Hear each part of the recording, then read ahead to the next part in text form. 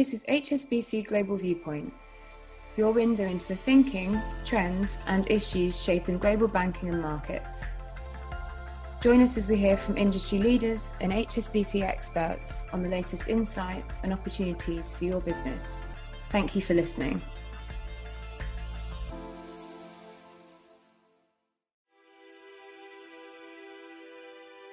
Hello and welcome to the Macro Viewpoint from HSBC Global Research, our weekly podcast featuring the views of leading HSBC analysts on the outlook for the global economy and markets. I'm Piers Butler.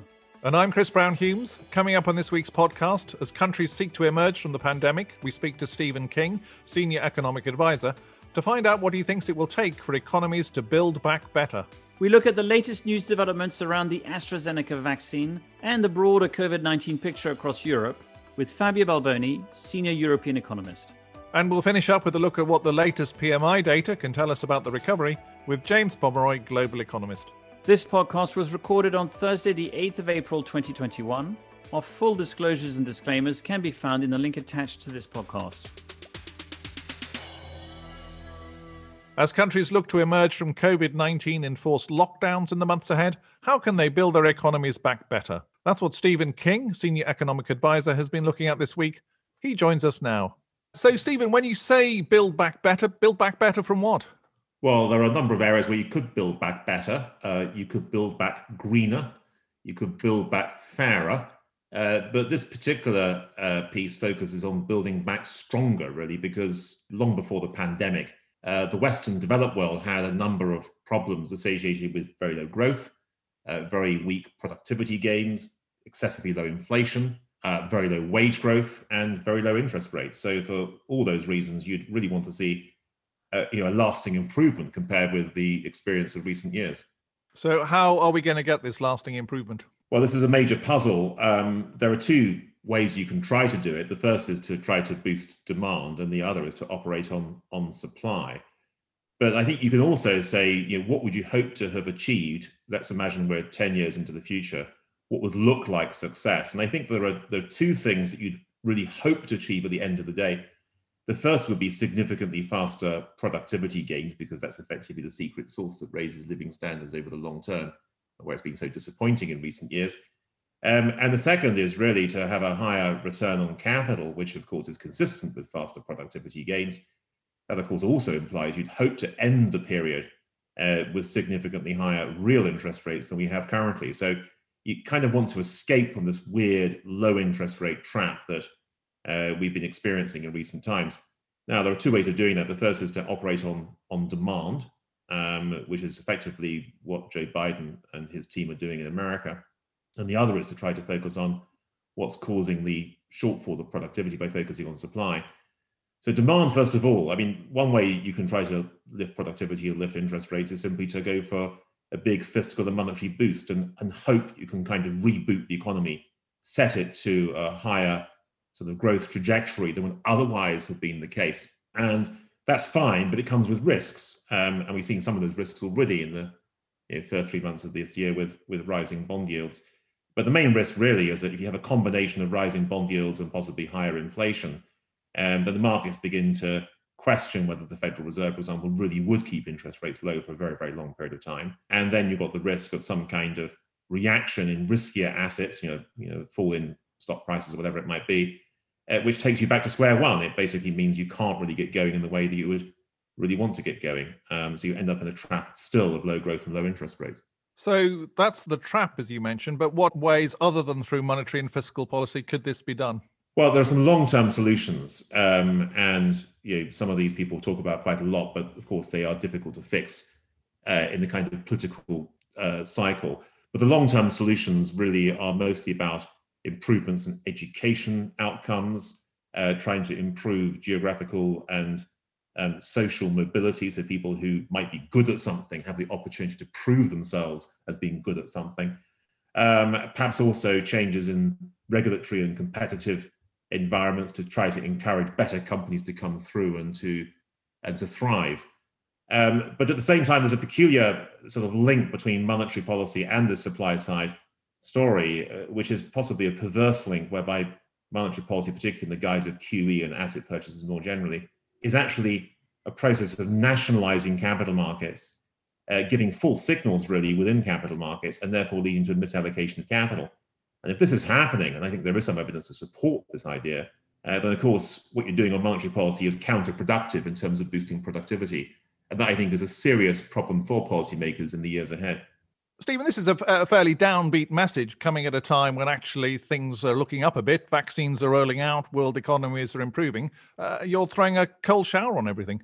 Well, I'm trying not to. I'm simply looking beyond the next few months. There's no doubt that, with the vaccine process coming through this year and unlocking taking place, there's a very, very good chance of seeing very, very powerful recoveries coming through. And after all, everything fell off a cliff last year. We got the opportunity this year to climb back up the cliff. That's genuinely very good news. But we shouldn't lose sight of the fact that the pandemic comes after many, many years of disappointing economic outcomes, particularly in growth, inflation, productivity, and wages, and so on. And if you really want to build back better, it's not just a case of dealing with the near-term unlocking. You've got to deal with these longer-term issues as well. And that's where I think there are still some significant dangers ahead, that we may well find a very strong recovery coming through in the next year or so, but simply leads to complacency with regard to the longer term challenges. Stephen, thanks very much indeed for that summary. Thank you. Let's turn to the latest developments on the COVID-19 front, where here in Europe, the news flow this week has been dominated by rising concerns over the safety of the AstraZeneca vaccine. Let's get the details from Fabio Balboni, Senior European Economist. Fabio, let's start with the AstraZeneca vaccine. What's the latest there? This has been dominating the headline. So the European Medicine Agency has confirmed a possible link between the AstraZeneca vaccine and rare blood clots. However, the EMA has also reiterated that the risk-benefit ratio remains in favor of using the vaccine, as recommended its use with no age restrictions. Despite that, however, we have seen countries continuing to have restrictions, in some cases related to age, in other cases like the Netherlands, suspending the use of the vaccine altogether. And even in the UK, which has used AstraZeneca extensively so far, the regulator has recommended that people aged between 18 and 29 should be offered an alternative to the vaccine. So obviously that could have implication in terms of the rollout of vaccine going forward and the ability of countries to hit their targets in terms of herd immunity. What's the broader COVID-19 picture across Europe? Well, over the Easter break, we've been a bit of a slowdown in terms of pace of vaccination, and also new COVID-19 cases have eased off a little. But that might be a one-off, so we need to see what happens in the coming weeks to have a more stable picture of what's going forward. But what's important in hospitalization rate, and in particularly intensive care unit across the continent, continue to increase, putting pressure on the health sector, and that means that countries are still maintaining restrictions in place. And for example, most recently, the Italian Minister for Regional Affairs confirmed that there won't be any meaningful loosening of restrictions before May. Otherwise, when we look at the UK, actually the UK has confirmed the planned loosening of restriction from the 12th of April, and so far remains on track for meeting the following steps in terms of loosening restrictions. So the situation in the UK is still looking better. What's the latest economic data showing us? Well, the latest data have been fairly positive over the last few days. We've had the final PMIs for March, and in particular, we saw an upward revision to the services PMI, which was quite surprising considering the renewed lockdown, extended in some cases, even tightened up over the Easter period. So that shows the underlying resilience of the economies, and in particular, the forward-looking indicators were looking strong across both the services services and the manufacturing sector. We then add more data pointing to the resilience of the labor market. In particularly, March data for Germany and Spain show that short-term work compensation schemes coming down and the underlying labor market data looking a little bit better. So that bodes well for a relatively quick recovery once restrictions will be lifted. And similarly, in the UK, the labor market is looking healthy. And finally, retail says these are looking weaker, particularly through to February, but that's largely expected against the background, of course, of renewed restrictions. So far, the data is looking good, but of course, in terms of data going forward, much will depend on the pace of vaccination, and that will really drive when countries might be able to lift the restrictions, and with that, economic activity returning to normal levels. Fabio, thank you very much. Thank you. Fabio mentioned the PMI data there. The latest global numbers are out, and James Pomeroy, global economist, is here to bring us up to speed with what they can tell us about the recovery. So James, those PMI numbers were good. How good were they? Yes, Piers. So the global PMIs in March were incredibly strong. The composite PMI hit a 6.5-year high. The manufacturing PMI is up at a decade high. In the service sector, even that, the part of the economy that suffers most from restrictions and higher cases, up at a 3-year high on a global basis. So all the activity numbers looking pretty good. But it's also interesting that that's feeding through into prices. And we know there's a lot of input cost pressures facing companies across the world at the moment, be that higher commodity prices, be it higher shipping costs, semiconductor shortages, or pandemic-related expenses. And we're seeing those numbers shoot up. And that's both on the manufacturing side and the services side, particularly in the US, where those input price numbers are considerably higher than they have been at any point in history. So we are looking at an environment here where there's a strong rebound in activity, but clearly a lot of pricing pressures coming through for companies across the world.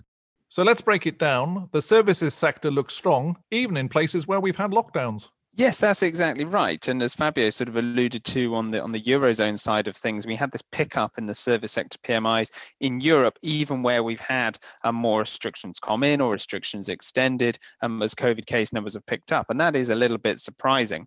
But what's not quite as surprising is how you've seen in those parts of the world where the outlook in terms of reopening is looking more positive. So notably the US and the UK, where vaccine rollouts have been much quicker, and therefore there's a clearer path maybe towards reopening in the course of the coming months. The US numbers incredibly strong, with the ISM services figure hitting a record high. So clearly these are incredibly strong numbers. It is worth highlighting though, two countries did see their PMI services roll back.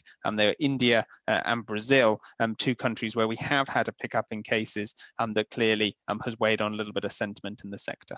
And when it comes to manufacturing, the strength there is really broad-based.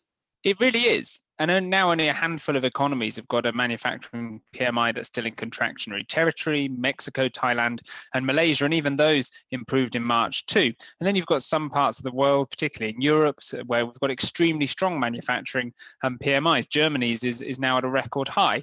And this is really sort of broad-based improvement in the manufacturing data that's been building over the past few months, as we've seen a continued resilience of demand for goods in the global economy.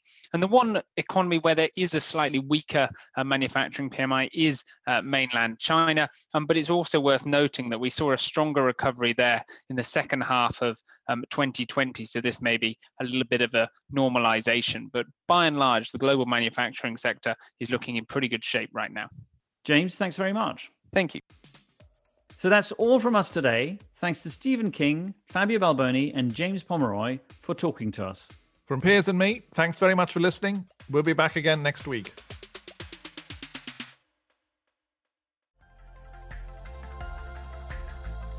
Thank you for listening today. This has been HSBC Global Viewpoint, Banking and Markets. For more information about anything you heard in this podcast, or to learn about HSBC's global services and offerings, please visit gbm.hsbc.com.